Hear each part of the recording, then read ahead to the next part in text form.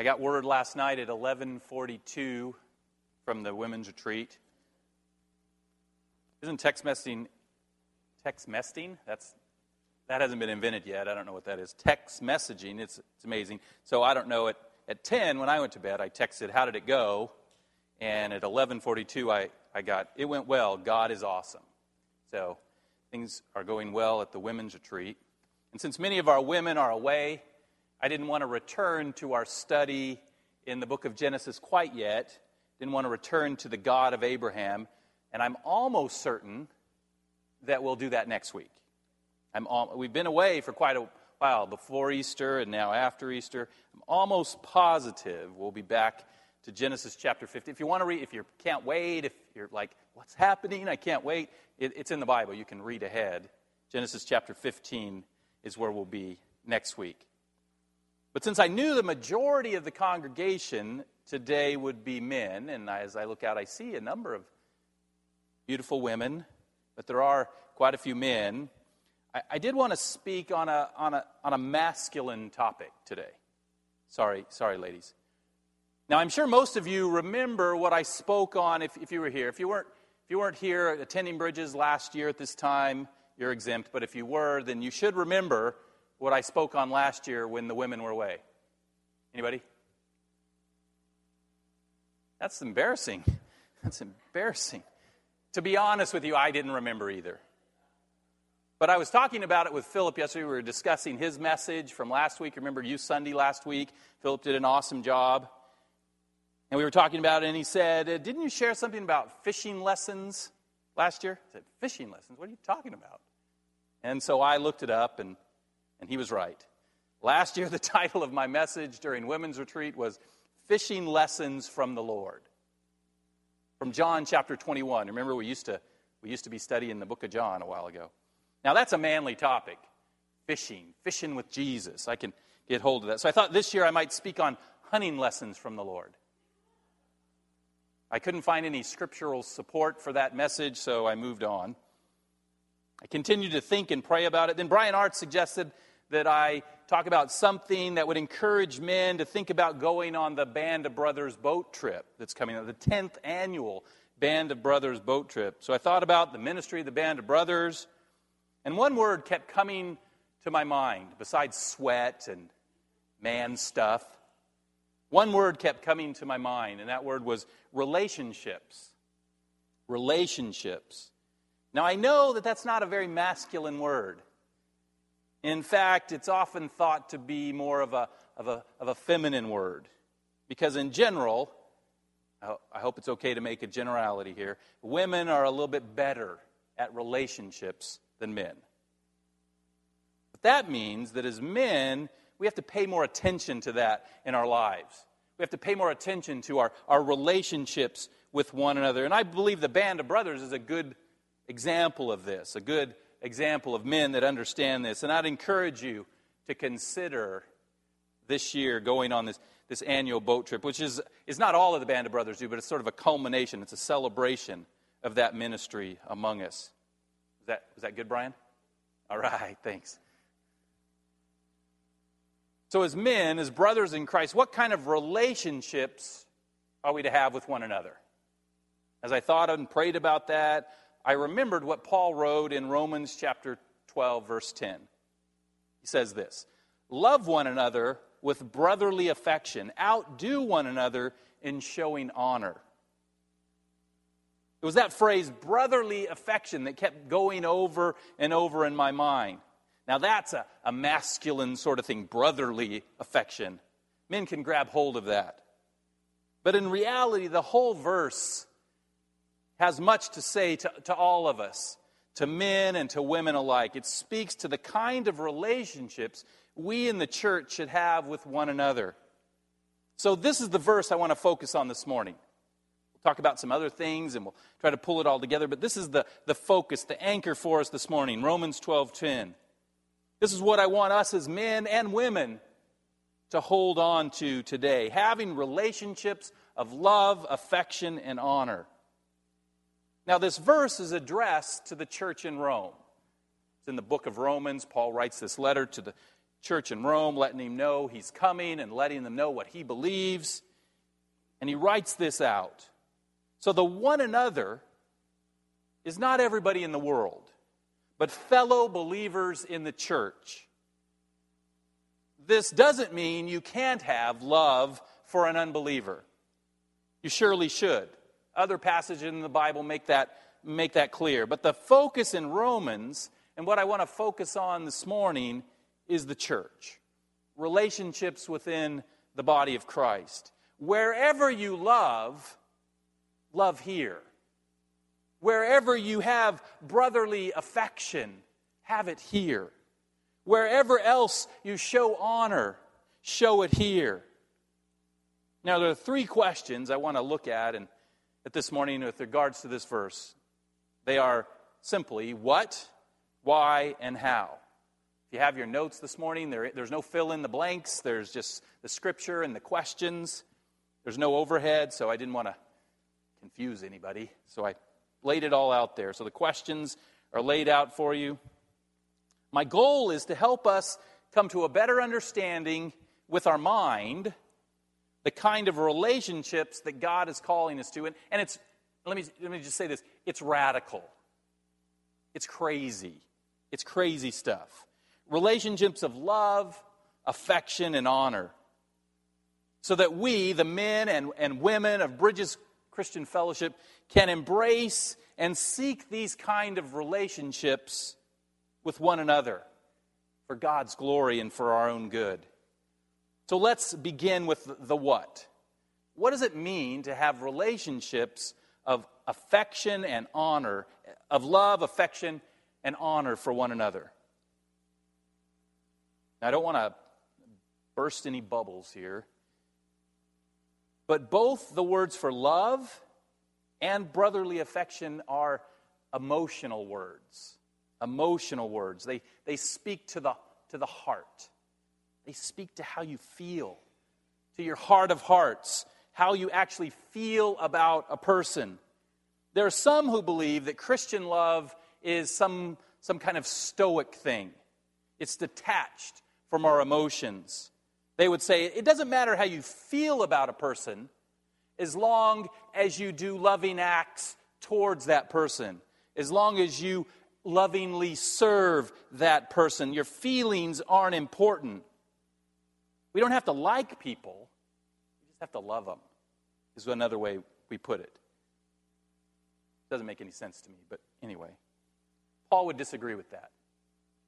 Maybe there's some human nobility in doing good for those that you have no feeling or even negative feelings for.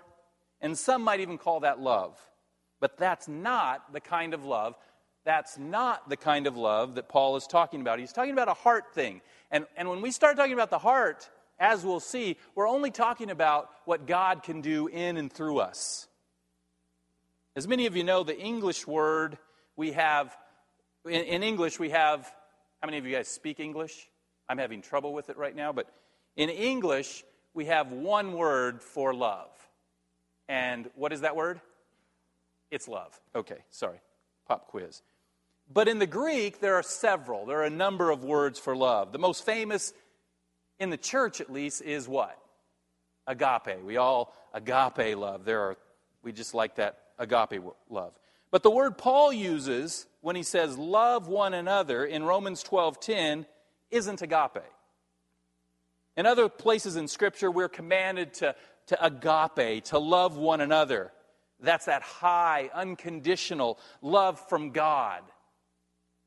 But the word Paul uses for love in Romans 12:10 is a compound Greek word. It's the word philostorgi. Philo is the word for friend. And storgi is the word for cherishing someone. For cherishing someone, especially your family.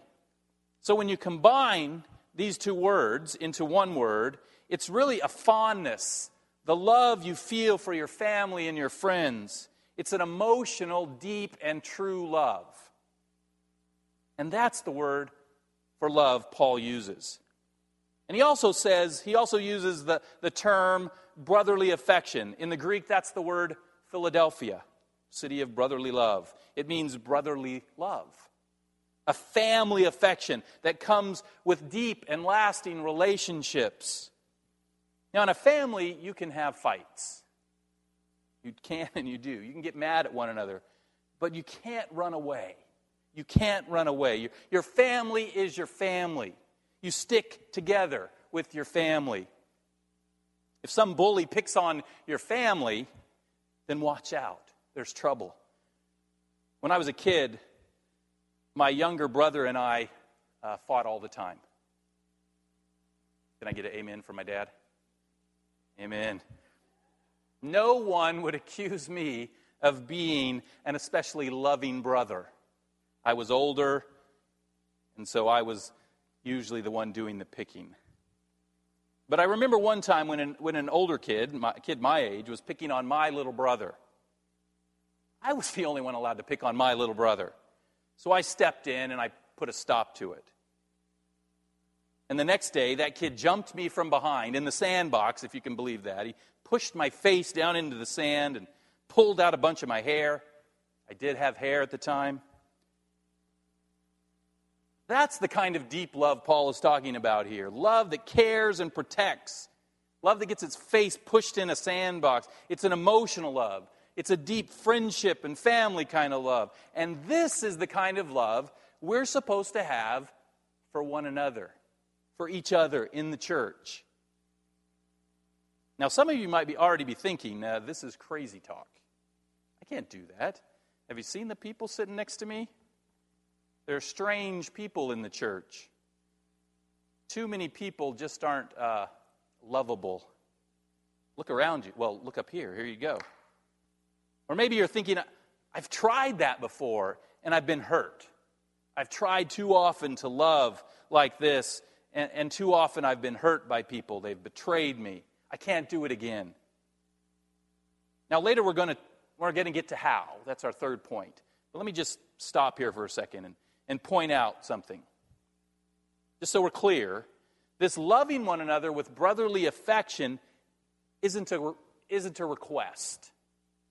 Isn't an option to consider. This is a command from God. This is a command from God's Word. If He is the Lord, then this is not just something we can dismiss as being too difficult. This morning, I was, as we were singing, I like this, having the words, usually, because once the song is gone from the screen, it's gone from my head. But today I had it here, so I can pull out some evidence.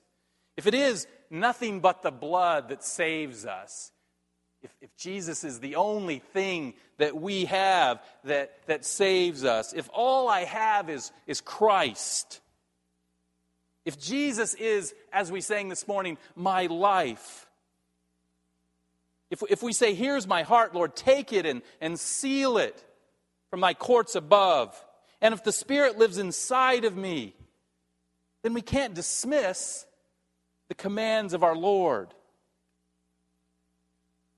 even when they're difficult. Others might be saying, if you're thinking about this, I'm a little confused. Can God really command me to have deep emotional feelings for people? I can't control the way I feel, can I? Well, first of all, I'd answer, He does it all the time. He commands us to love. He commands us to love Himself. In fact, He says, love me with all of your heart and soul and mind and strength. That's emotional. He says, love one another.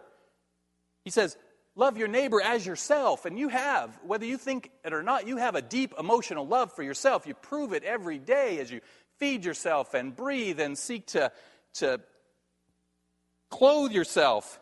You take care of yourself.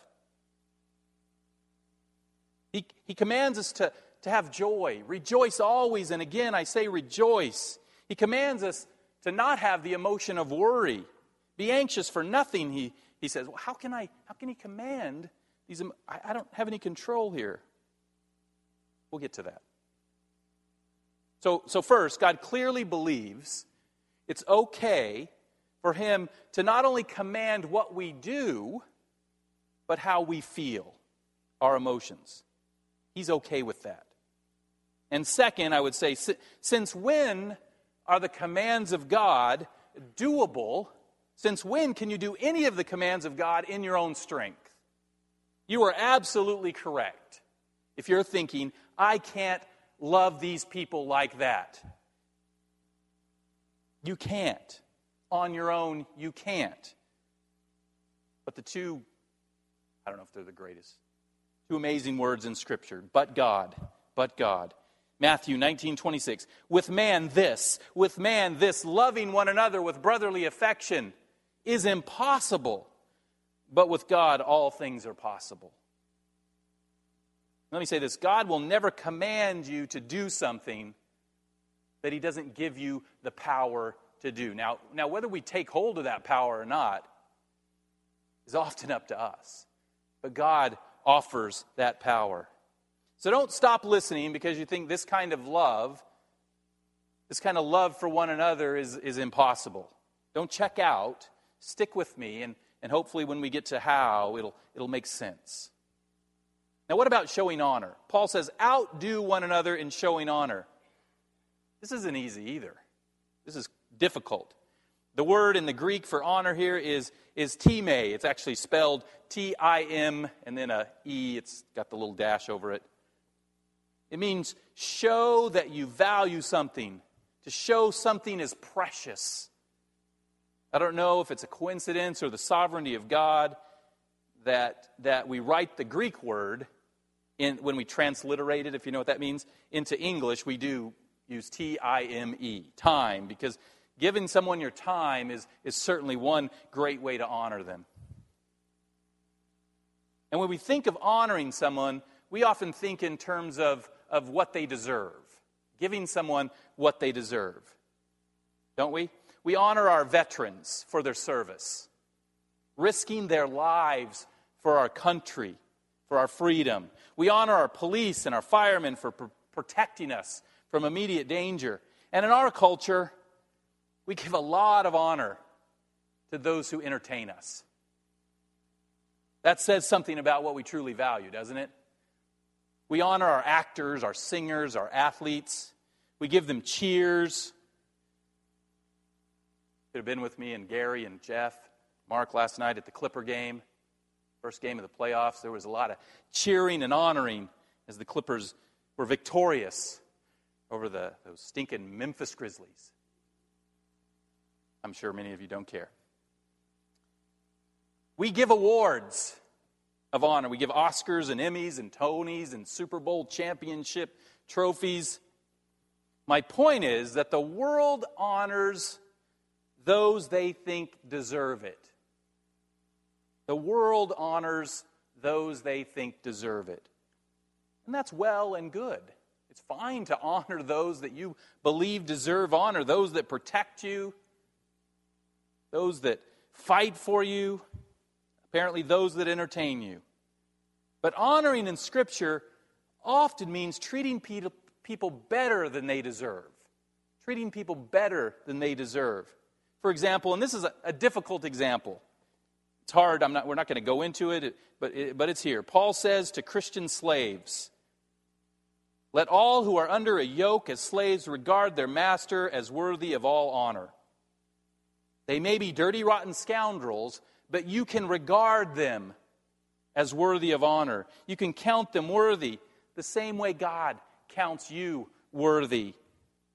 That doesn't mean you don't see their faults, but you act and speak to honor them."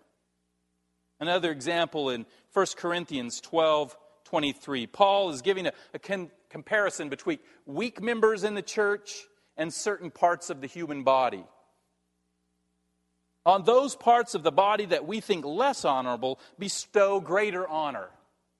On those that we think deserve less honor, give greater honor. That's crazy. That's upside down, isn't it? This is not the way the world thinks. In the church, showing honor is not always, it can be, not always a response to something that someone does that's honorable. This morning when I walked in, Steve Reese, is Steve here? Thanks, Steve, for staying at church. Steve had a magazine article out, and he said, "Hey, check this out." And in the magazine, it's the alumni magazine of Cal Poly Pomona, right? Yes. And in the magazine, there's an article about Liam Corley. Liam attends church here, and he's a professor at Cal Poly Pomona, and how some of his poetry was published. And so I felt like Steve was honoring Liam by just pointing out to different people that Liam has worked diligently and has had some poetry published, and he deserves that honor. But in the church, oftentimes, we need to think about honoring those maybe don't deserve, finding ways to honor people that we might not think deserve it. Looking for ways. Now, what does it mean to outdo one another in showing honor?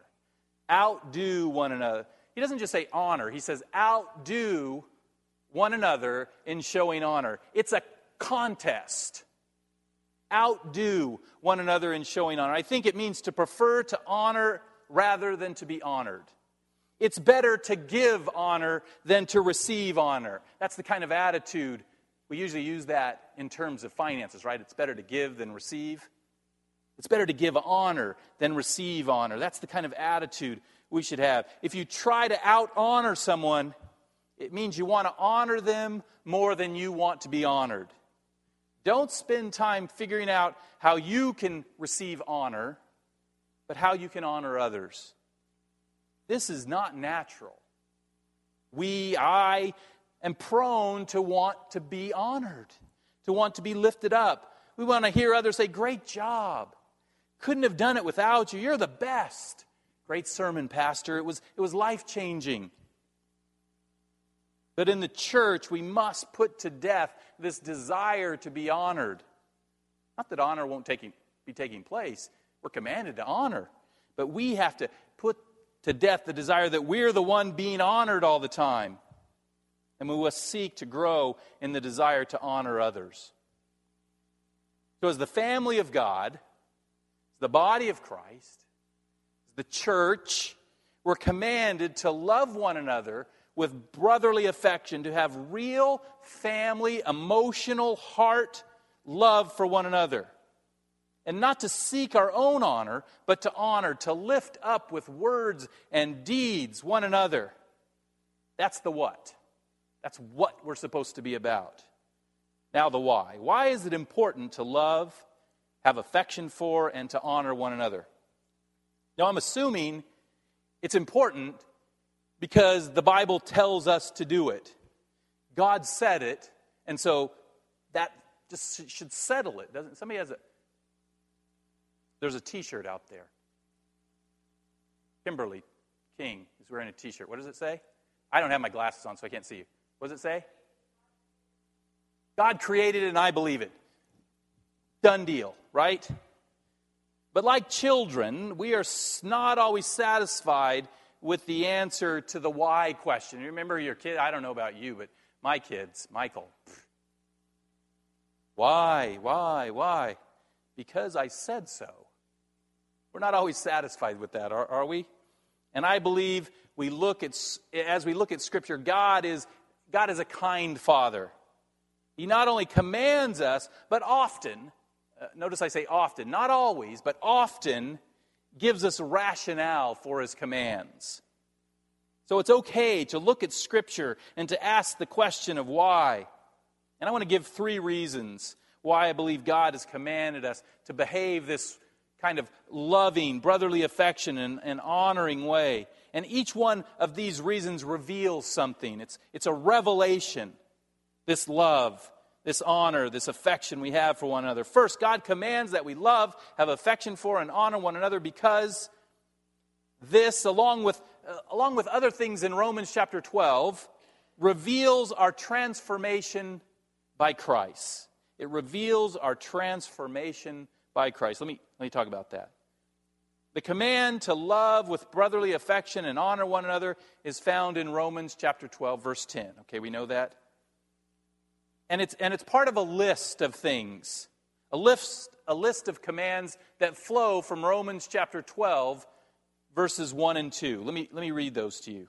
I appeal to you, therefore, brothers, by the mercies of God, to present your bodies as a living sacrifice, holy, acceptable to God, which is your spiritual worship. Do not be conformed to the world, but be transformed by the renewal of your mind, that by testing you may discern what is the will of God, what is good and acceptable and perfect. As those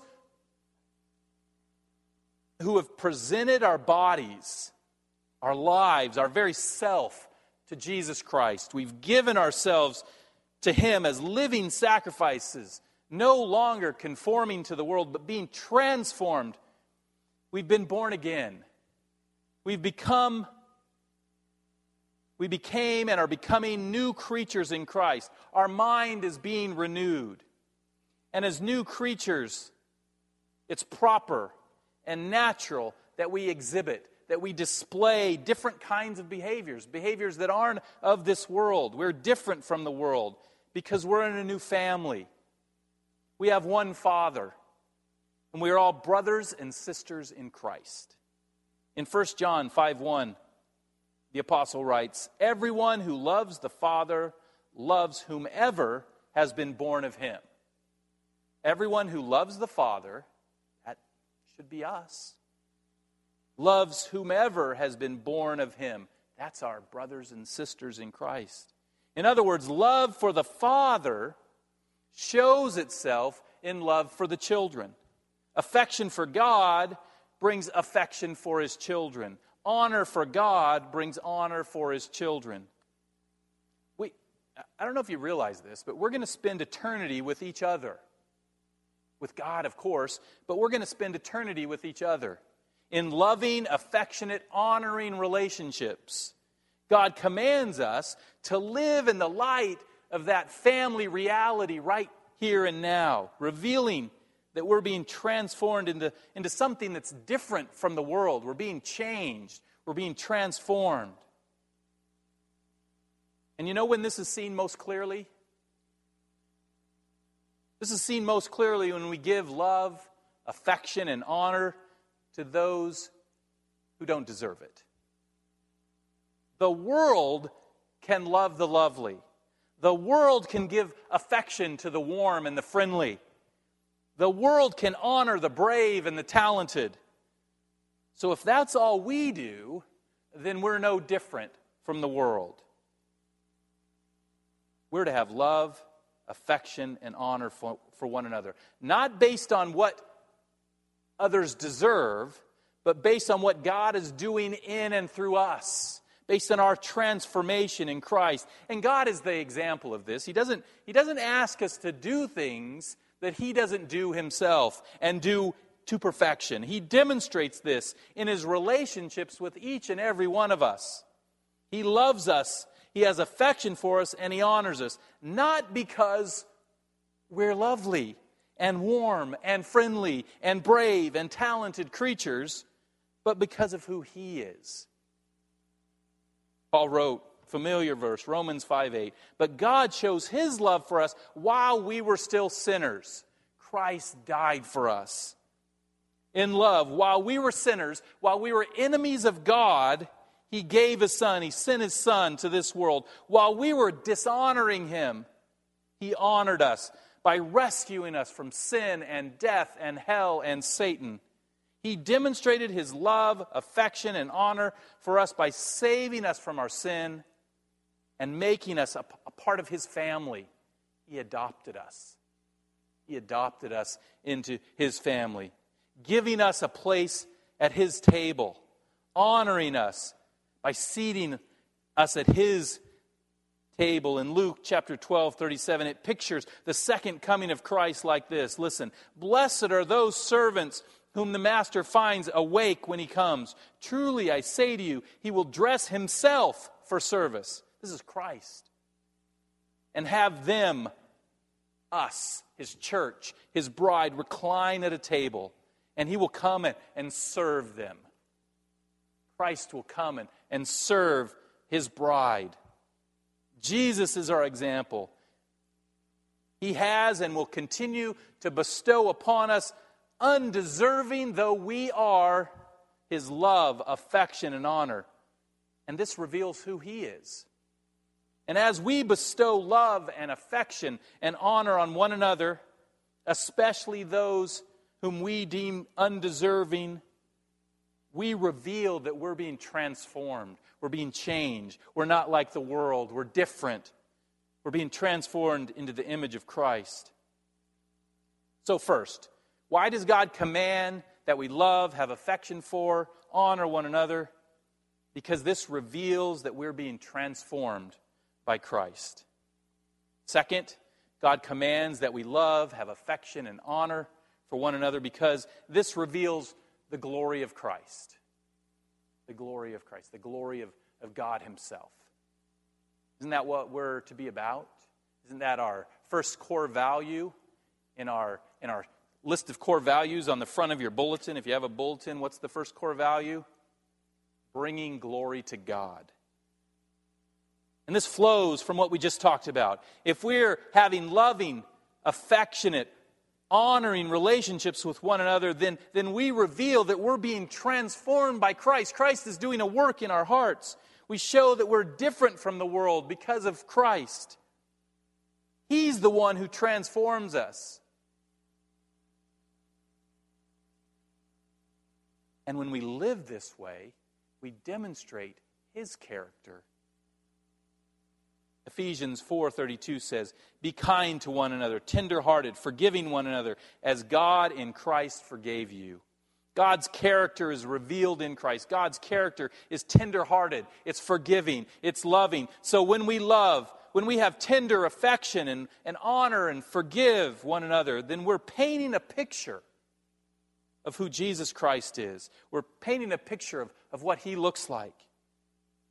And when we reveal what Christ looks like, when we truly reveal what Christ looks like, the response is glory. He's glorified. So second, loving affectionately and preferring to honor others displays the glory of Christ. That's why we're commanded to live that way. Third, God commands that we love, have affection for, and honor one another because this reveals Christ's love to the world. This reveals Christ and His love to the world. When you glorify Christ by loving Christians affectionately, outdoing each other and showing honor, the world will see and be more inclined to hear the gospel and glorify God. Matthew 5:16 says this, "Let your light shine before others, so that they may see your good works and give glory to your Father who is in heaven." Let your light of love and affection and honor shine before men. Why? That they may see these good works, the works that you do, the works that God has done in you, and they'll give glory to Him. Now you might think that the best way to show Christ's love to the world would be to love the people in the world, right? And this is certainly an important command from God. We're commanded to love even our enemies. Certainly commanded to love those in the world. But it's interesting that Jesus said to His disciples in John chapter 13, verse 35, He said this, "By this," underline this, "by this, all people will know that you are my disciples. They'll know that you're following me. They'll know that you're revealing my glory if you have love for one another." When the world sees us showing love for one another, something happens. They see something different. They see a community. They see Christ at work in our lives. They see something that's incredible. And many times, they want that kind of love. They want that to be part of that kind of community. We experienced this so many times when we were in Thailand. As we got to know Thai people, we would invite them into our homes. And as they saw how we related to one another, as husband and wife and as children, and then as they came to things we did with other missionaries and they saw how the missionaries related, they were drawn. They were drawn. They were drawn in. First they were drawn by us. But then when it became clear that it was only Christ in us, they were drawn to Christ. When we told them, how do we be a part of this? It's through Jesus Christ. It's only because of Christ that we have any hope of being like this. So there are reasons why Paul commands us to love each other with affection and outdo one another in showing honor. When we obey these commands, it reveals that we're being transformed by Jesus Christ. It reveals who Christ is. It reveals His glory. And the world sees this kind of loving community, and it wants to be a part of it. So it's really, in many ways, an evangelistic tool to the world, letting them see what it would be like to be part of the church. In the world, the church has oftentimes, through the media or through actual things that people in the church do, has not a great reputation. That's us. And so we have to change that. And Jesus gives us that opportunity as we seek to love and honor one another. Now again, you might be thinking, okay, that makes some sense to me. That's well and good. I can see the logic there if we could only do that, but I'm still not sure I can do that. It clearly isn't easy. It is totally different from the world. It's not natural. It's not natural. And that brings us to our final question for this morning, the question of how. How do we love, have affection for, and honor one another? Now let me quickly say, I'm not going to give you any kind of magic formula. When I was in college, I took a class, Administration of Justice class, taught by a former police officer. And he said, if you hang in with me in this class, at the end of it, I'll give you the secret to never getting a traffic ticket again. And so we were hanging in there. We wanted the magic formula. We wanted the secret. There must be some secret code word you say to the cop when he comes up. Excuse me, sir, can I see your license? Alakababa. Oh, never mind. I'll go back to my motorcycle. That was not the case. At the end of the class, he said, don't break the law, don't speed. That's the key to never getting a speeding ticket is don't speed. So it was kind of a trick. That's not what we have here, but it's not a magic formula. This, like so many of the things in our Christian life, is a process. It includes growth and maturity. That word, that high word, big word, sanctification, growing in maturity in Christ. It involves allowing God to work in your life. It involves transformation by Jesus Christ. It means living in light of the truth, a truth stated by the Apostle Paul in 2 Corinthians 5:17. Listen to what he says. Therefore, if anyone is in Christ, that's us, those who've trusted in Christ, he's a new creation. That metamorphosis, newness. The old has passed away. Behold, the new has come. Living in light of that truth. God is doing a new work in you. He's transforming you. He's changing you into a new creation. It means surrendering to the work of the Holy Spirit in your life. Allowing the Spirit of God to work His fruit in you. It's fruit of the Spirit. It's not something you produce. It's something the Spirit produces. We just have to submit to the Spirit. And we get fruit. Galatians 5:22-23. But the fruit of the Spirit is love and joy and peace and patience and kindness and goodness and faithfulness, gentleness, self-control. Against such things there is no law. If these fruits are being worked in us by the Spirit, then we'll be able to love one another with brotherly affection. We'll be able to honor one another, outdo one another in showing honor. God, through the power of His Spirit, does the work to transform us into new creatures that are full of His love, affection, full of desire to honor others. We have absolutely no hope of being loving, affectionate, honoring people without God's power at work in our lives. Is that clear? You can say yes. Amen. Amen, Pastor Cliff. Thank you very much. Yes, God must transform us. It's only God. But that doesn't mean He waves a magic wand. There's no Harry Potter spells coming into our lives. He doesn't cast a love spell on us. He doesn't cast an affection spell on us. He doesn't cast an honoring spell on us. He awakens in our heart. Our spirit was dead. We were dead in our trespasses and our sins, and He awakens. He awakens our spirit. He awakens in us the desire to give. He gives us the ability to love, to have affection, and to honor people. And then, as we submit to Him, He works these qualities into our lives. So let me give it just a few practical ways that we can submit to God's work in our lives. These are things we have to actually do. These are things we have to practice. So I've talked about what and why. I've talked about the basis of it. It's only through Christ. There's no hope without Christ. But once you understand that, then there's some things you can do to obey this command from your Lord. The first is pray humbly. Pray humbly. This is what Paul, listen to Paul's prayer for the church in Philippi. Chapter 1, verse 9. And it's my prayer, Paul's praying for them, that your love may abound more and more. Through prayer, their love's going to abound more and more with knowledge and all discernment. You can pray that you be more loving. You can pray that you have more affection. There may be someone in your life that you're struggling with. I just don't like this person.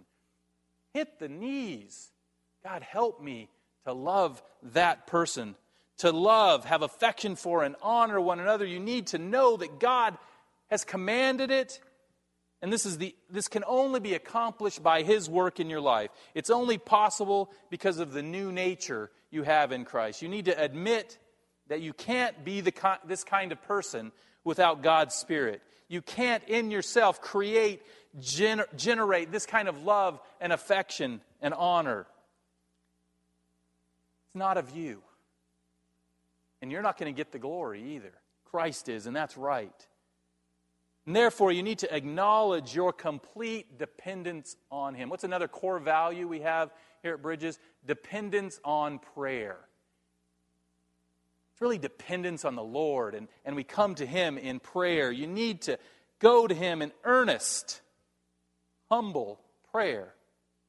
Not once, but regularly. You need to call upon the Lord to do whatever He has to do in your life and heart to make you more and more into the kind of loving, affectionate, honoring person that He's commanded you to be. Lord, this isn't me, but I want it to be. Do what you need to do in me, Father. And let me say this. As you venture out, as you pray for that person, or we pray for yourself that you could love that person, next time you run into them, you're just going to get mad. You're going to fail. Maybe not. But you will fail. I would say use every failure as an opportunity for humble repentance, confession, and prayer for renewed strength. So the first thing we can do is to pray humbly. Pray for ourselves that we would be this kind of person. Second, see other believers from God's perspective. Put on the God perspective glasses. You got a pair of those? It's in God's Word. As you come to understand God's Word, you're able to see people from His perspective. They are your brothers and sisters in Christ, God's Word says. And no matter how imperfect they are, they are the children of God, your Father. Remember that Christ shed His blood for them. When you come to remember, once a month we have communion and do this, and we remember Christ and His shed blood. Remember that shed blood was for that person, these people. They are forgiven for all the things about them that you don't like, that upset you. They're justified by faith alone. If God has made them righteous in Christ, you must consider them righteous in Christ. Yes, they do bad things. Yes, we do bad things. Have bad attitudes, are immature and oftentimes annoying. I mean, if we were all perfect, this would be easy, right? Well, but that's not how it is. If we were all perfect, we wouldn't need Jesus. That's what causes us to cry out to Jesus. They're immature, but don't dishonor Christ, who by his sacrifice, Christ gave his life for them, and he covers over their sin. Don't dishonor Christ by rejecting them. See them as God sees them, and let your affection grow. God loves them. I should love them as well. Third, look at God's work in the life of other believers. Look for evidence of grace in the flawed lives, in our flawed lives. Every believer has evidence of grace, of God working in him. God is at work in every one of his children. Don't dishonor the work of God by complaining only about the bad things. Now, we have the work of God going on within us, and then we have that work of the flesh that's still holding on to us, right? There's that battle that goes on. Don't focus on when their flesh is winning. Focus on the grace that God is using to transform them. Look for evidence of the grace in their lives. You know, this is exactly what God is going to do to each and every one of us on the day of judgment, that last day. He's going to gather up all of our failures, all of our D's and our F's, and he's going to burn them as if they never happened. Then he'll spread out before us all our C's and B's and maybe even a few A's, and he'll rejoice over the evidence of his grace at work in our lives. We need to do that for others today, now. Forget about the D's and the F's and focus on the C's and the B's and the A's. Rejoice over every grace that you see in a person's life, everything that God is doing in them. You know, we do this pretty okay with our children, don't we? Whenever we see any sign of improvement, any sign of growth, we praise it. Johnny, it's so good you didn't beat your sister today. Awesome job. You know, anything, any sign, any hint. Let's do that with each other. Look for God's work in one another's lives, and let God's grace give you more and more love and affection and honor for them. Now finally, fourth, and maybe most importantly, humbly remember God's mercy in your own life. Remember that you were totally alienated from God. You were cut off. No hope. No hope here. You were undeserving of God's love. You were undeserving of God's affection. You were undeserving of any kind of honor. But in Christ Jesus, you've been given all of that.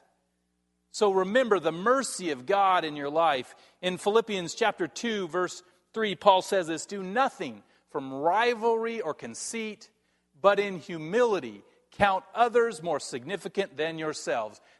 That's a hard thing to do. Count others as more significant than me? My world revolves around me. How do I do that? Humility is the key. It's the key to counting others better than yourself. And humility comes when we remember the mercy that God has in our own lives. You know, Chad, in leading us in worship, he dwells a lot on where we were, doesn't he? On the sinful creatures we were. So that we'll understand this. So that we'll understand and fall down at the feet of the Lord Jesus and worship him because of his mercy that we didn't deserve. If we deserved it, then we can stand up and say, "Look at me." If we didn't deserve it, then we fall down and worship him. Never forget the undeserved love, the affection, and the honor that God has shown you. And allow God's mercy for you to awaken love and affection and honor for others. Remember how this chapter began. We read at the beginning of Romans chapter 12, verse 1. "I appeal to you, therefore, brothers, by the mercies of God." Yes, by the mercies of God, we will love each other with brotherly affection. By the mercies of God, we can outdo one another in showing honor. When you wake up and see the true hopeless condition that you were in before God's mercy came, when you humbly see the mercy that God has given you, that mercy and that grace and that love that He's showered upon you, I believe you and I will become different people. Become people that can see others with God's eyes. See others differently. And our love and affection and honor will grow for others. So we've talked about the what, the why, and the how of loving, having affection for, and honoring one another. And the one another we're referring to is the church, the family of God. And I could stop there, and that would be fine. That would be good. I think we could grab hold of that. I hope it's encouraged you. I hope it's motivated you. Maybe even pour over those four things, those hows. Think about praying humbly. Think about having God's eyes for people. Thinking about the mercy that God has bestowed upon you. And then think about that person that really bugs you, that sits 2 rows behind you in church, or that other believer at your work. Maybe they don't go to the same church. That other believer at your work that really isn't doing the right thing. So we could stop there, but I have one special application for us this morning. It's a subset. It's a small subset, and I'm going to finish with this. This can be real quick. It's a subset of what we've been talking about, and it's a special application specifically for married men. I'm going to talk to the married men for a second. So if you're a woman or an unmarried man, you can listen. You might find application, but I'm talking specifically to married men. I was able to help my wife with her. Christina gave 2 talks. It's done now. 2 talks at the women's retreat, and I was able to help her with it, go over it with her, make a few suggestions. And one of the things she's speaking on is serving in humility. I think the whole theme of the women's retreat is what it looks like, what you should be like to be a servant, to serve. And so she's speaking on humility and joy. And in her talk on serving in humility, she told the women that part of serving in humility is being submissive to one another, to submitting to one another, to not counting your rights as the most important, to laying yourself down to one another in serving. And we should be doing that in the body of Christ as well. And she gave a special application at the end of her talk for this truth for married women. She talked about the importance of submitting to their husbands. Submitting to their husbands. Can I get an amen? All right, brother. So that's at the women's retreat. That's not what we're talking about. But in kind, I think I need to give a special application for us married men. It's only appropriate that I point out that everything I've said this morning about relationships of love and affection and honor in the body of Christ can and should and must apply to our wives. To our wives. Time is short. I'm not going to review the whole sermon, but if you'll take some time, maybe in your notes, and just go through that with that lens on, men. How does this apply in my relationship with my wife? I hope you see it applies. Our wives are our sisters in Christ. Men, we're to love our wives emotionally, with deep feelings. Can you imagine if, men, we just put on this stoic love for how well would that go over? Detached from our emotions. God commands us love with a deep emotion. And if we struggle with that, those 4 points for how we can do it with the church, same 4 points, how we can do it with our wives. They're part of our family. We're called to care for them and protect them. We're on the same team with them. And we're to outdo our wives in showing honor, not worrying about how much they honor us. That's my problem. I will speak for me. Come on, wife, give me some honor. Give me some honor. Tell me how great I am. Put that aside. Put that aside and start outdoing them and showing honor. showing how much you value them, whether or not you think they deserve it or not. Because same with the body of Christ, it's true with our wife. We don't deserve it from God. We're called to reflect Him in the church and in our marriages. So take that as a special application to this. Certainly we need to love, have affection for, honor everyone in the body of Christ. But for us married men, we need to think about that for our wives as well. If we can begin to do this, if we can have love and affection and honor for one another in the church and in our families, then I believe God can use us in mighty ways, in amazing ways, in this world, on our streets. Use us for our good. It's for our good that we become these kind of people. And it's for His glory. The glory of God will be revealed in our world.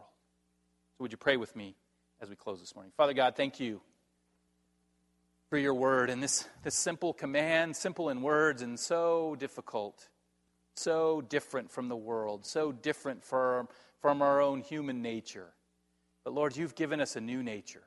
You've given us Christ. You've given us your Spirit. So it becomes possible. It becomes possible to love in this deep way, to love one another in this deep way. Have true affection for one another, brotherly affection, to outdo one another in showing. It becomes possible because of you, because of Christ. Lord, I pray that as we think about people in our lives, people that are difficult to love, maybe those people are even our husbands. Maybe those people are even our wives. Lord, I would pray that you would give us a new, motivated heart to seek you, to come before you, to bow the knee to you. Ask you for our help. See people through your eyes, that we may love them, honor them, and have affection. In Christ's name, amen.